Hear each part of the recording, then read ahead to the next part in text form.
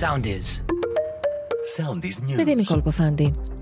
Ανακοίνωσε δημοψήφισμα από τα μέλη του ΣΥΡΙΖΑ για τη διαγραφή Φυλής Κουρλέτη, Βίτσα και Τζουμάκα ο Στέφανος Κασελάκης. Επιστολή αποχώρησης πάνω Κουρλέτη και Βούτση. Αναπόφευκτη η περιφερειακή επέκταση της σύραξης του Τελαβίβ με τη Χαμάς, λέει το Ιράν. Το Ιράν είναι στενός σύμμαχος της Χαμάς και ορκισμένος εχθρός του Ισραήλ. Έφυγε από τη ζωή σήμερα το πρωί ο αγαπημένος ηθοποιός Σπύρος Φωκάς. Την θλιβερή είδηση έκανε γνωστή η σύζυγός του. Τραγικό τέλος είχαν οι δύο επιβαίνοντες στο μικρό διθέσιο αεροσκάφος που βρέθηκε στη θαλάσσια περιοχή του Μάλεμε στα Χανιά. Οι δύο άνδρες εντοπίστηκαν νεκροί δεμένοι στα καθίσματα του αεροσκάφους στο οποίο επέβαιναν.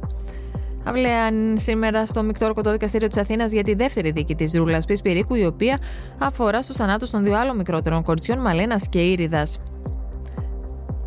Δεν επιδιώκουμε να κυβερνήσουμε ούτε να επιβάλλουμε κατοχή στη Γάζα, λέει ο Νετανιάχου.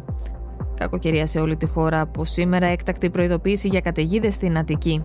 Ακολουθήστε μας στο Soundis, στο Spotify, στο Apple Podcasts και στο Google Podcasts.